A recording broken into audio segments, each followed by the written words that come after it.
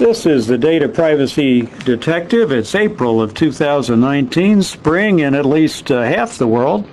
So welcome, and today we're going to turn our glass to the data that businesses gather, often without even knowing what they've gathered and what they have, and we couldn't have a better person to talk to us about that than Christina Bergman. Christina, thanks for joining us. Thank you. And Christina, now you're the founder and the CEO of Integris Software, and I found it fascinating. You used to be a venture capitalist, maybe you still are, but somehow in 2013 you took a look at some of what was going on in the data and tech space. You're a real expert in that, and you decided to found Integris. And what prompted you to do that? Yeah, great question. So yes, my sordid history is that I used to work in venture capital for a number of years, and then previously to that worked in business intelligence and data management at some companies you know and some you don't. So places like Microsoft and a couple of business intelligence companies, Business Objects and Crystal Decisions. And what I was seeing over the years was data just exploding. Oh, an avalanche, really? Yeah. Yeah. Absolutely. And in addition to that, it very quickly became companies' number one asset. And when I worked in venture, we were investing in technology like Splunk and Cloudera and other big data technology, as well as IoT and security companies. And the thing that became very apparent was how unwieldy some of these data repositories were and how massive they were. The biggest revolution in data was really the advent of big data, and how companies can store and process massive amounts of data for long periods of time very, very cheaply. And so when I was watching the news and watching what was happening in the broader market post-Edward Snowden, the thing that really jumped out was Angela Merkel's reaction to the Edward Snowden affair. And to see someone of her stoicness visibly angry on TV, I thought, ooh, there's going to be backlash. And sure enough, this regulation not too long after popped up called GDPR, and it had pretty big teeth. So I read through an early draft of that probably about 6 years ago and thought, oh dear. Well, I think companies are certainly interested when 4% of their gross revenue could be at stake, and you noticed that, and I guess you turned it into a business. So just tell us briefly, if you would, what does Integris Software do? How do you help businesses? Yeah, so we help companies understand what data they have and then tie that data to their business obligations, whether they're regulatory, contractual, or their own internal policies, and then automate remediation. So I'll give you a quick example.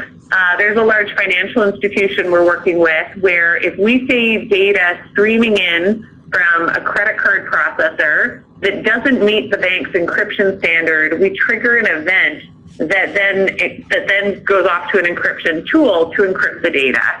So effectively what we're doing is we're using machine learning and natural language processing to understand the data at the data element level, and then tie it to those obligations that revolve around retention and encryption and classification, and then trigger and automate those events that help a company stay in compliance continuously and prove compliance on an ongoing basis to both their customers and their regulators, and then also any of their internal stakeholders. And you get, I'm sure, more of a real-time view of what data's already there and what's coming the next day and so on than you would if you send a questionnaire around to everybody the way some companies used to. And that's the essence of it, automation of this process. That's exactly right, Joe.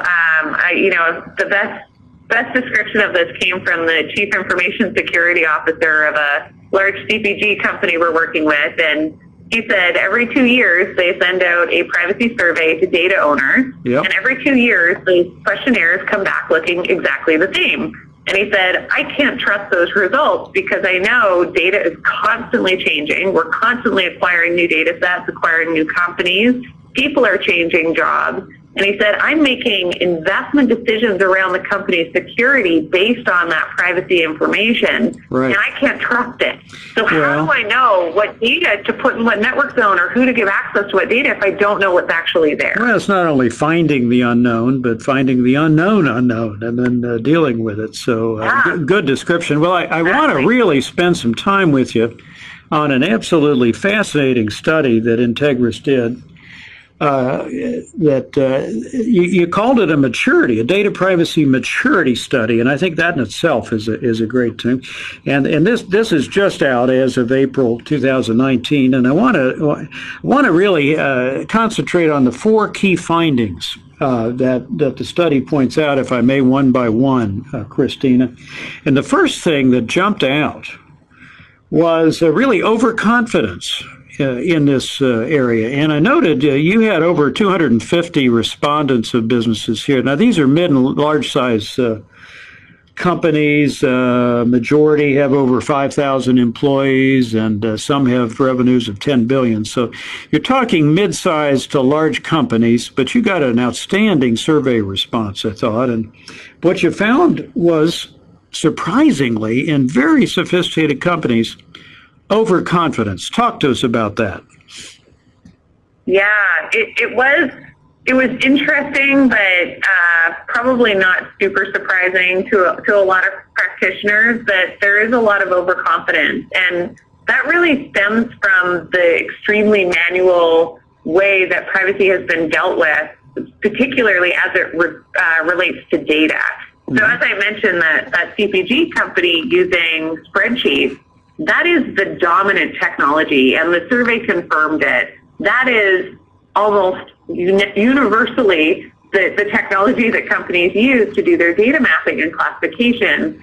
And the challenge with that is that, at best case, people are looking at the metadata. They're looking at column headers in a structured database.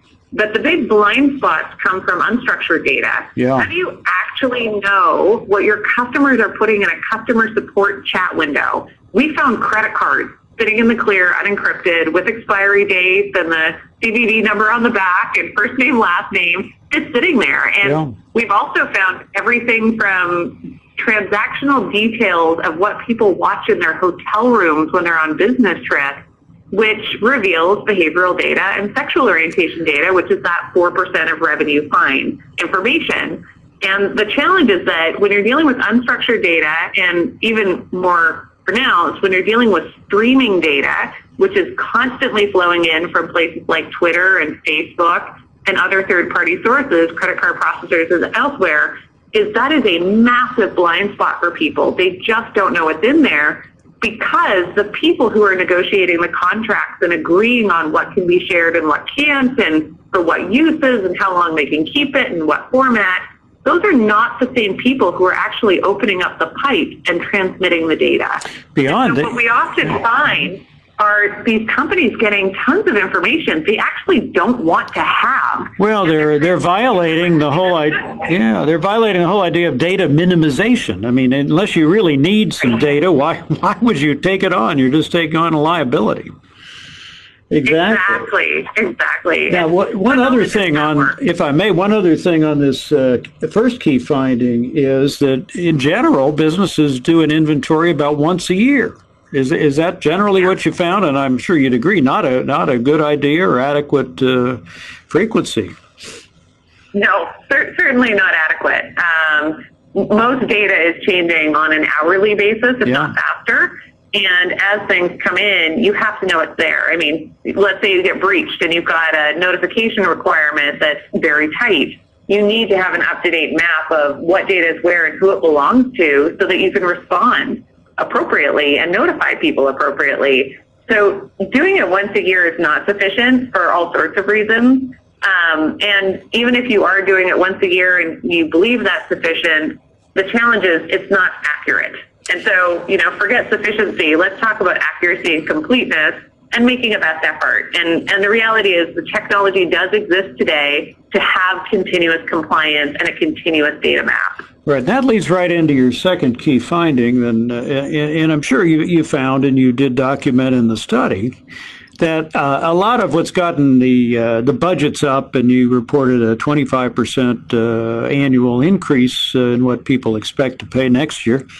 But a lot of it was prompted by regulatory compliance. But I really liked your key finding that data privacy has to do with a lot more than just avoiding fines and staying out of jail. Talk to us a little about that. Yeah. So what we found is that for a lot of companies, proven compliance, yes, that's a forcing function. But what we're seeing from the vast majority of the companies we're working with is that they're looking at privacy actually as a strategic differentiator. Yeah. And they're looking at it in the context of data protection holistically, where privacy sits upstream from security. Privacy tells you what's important and why, and security is the how. And the prevailing wisdom, certainly among forward-thinking companies, is that if they do a really good job of privacy as part of their broader data protection strategy, that becomes a differentiator that they can sell to future customers and employees. Because something you might have noted in the survey is that the majority of companies surveyed believe that if they didn't do a good job of privacy, they would lose customers, and about half surveyed said they were afraid they would lose employees.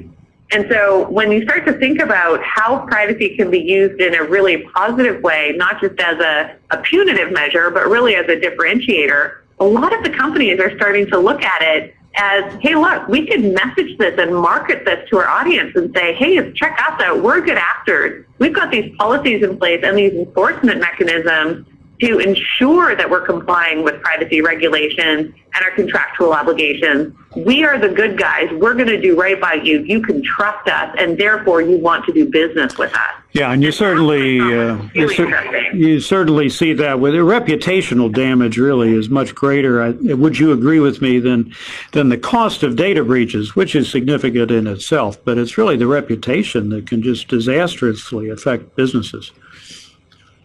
Yeah, and interestingly, we've seen that reflected in how quickly various market segments have moved.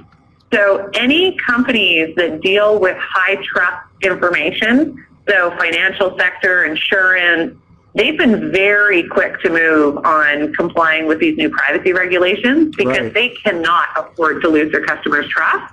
Well, in medtech and fintech, of course, we're two where we do have federal statutes, but a lot in the United States anyway. A lot of it isn't covered by federal statutes. Yeah, right. Mm-hmm.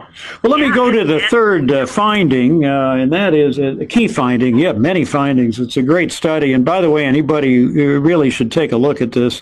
You'll find it at worldwideweb.integris.io, and you'll easily find the study. But the third key finding, Christina, was about data sharing agreements. And you found that these are increasing. 40% of respondents had 50 or more data sharing agreements in place. But was not surprising to me, and I think we'll all understand this. I think we all exaggerate our own capabilities. This happens to people. But you found that there was kind of the overconfidence you've described about the company's ability to comply with data sharing agreements, but a low level of confidence in everybody else's ability to comply. So tell us just a bit about that. Yeah, exactly. I think that comes back to visibility and line of sight of what's being done. Because once data leaves your organization, you can't see it, and it's very hard to audit it. And unless somebody has technology in place to report out what they're doing with it, it's very hard to ensure compliance. And, going back to the manual part of data mapping, I'm sure if they went to the third party and said, how are you using our data and where is it sitting? They probably hand you back a spreadsheet and say, here you go, we're all in compliance, it's all good. But that in itself is overconfidence, which is a point we've already made. So people are definitely not confident in their business partners, and they are more confident in themselves, but they also have very little insight into where all of their data is across all of these sources. Well, very good. I mean, it's one thing to have a signed agreement. It's another thing for it to mean something and be enforceable. Right. The last key finding I thought was also quite interesting, and that was at least half of data privacy budgets are really housed in IT departments, not in the CEO or the other people. Some you found were housed in legal and compliance. But what do you make of that? And let's say that's so. Why is that an issue? Yeah, I actually don't think it's an issue. I think it's a positive because what we're seeing is as people's maturity evolves around data privacy, they're realizing that privacy is not the sole purview of the privacy team, but it's actually a company-wide effort.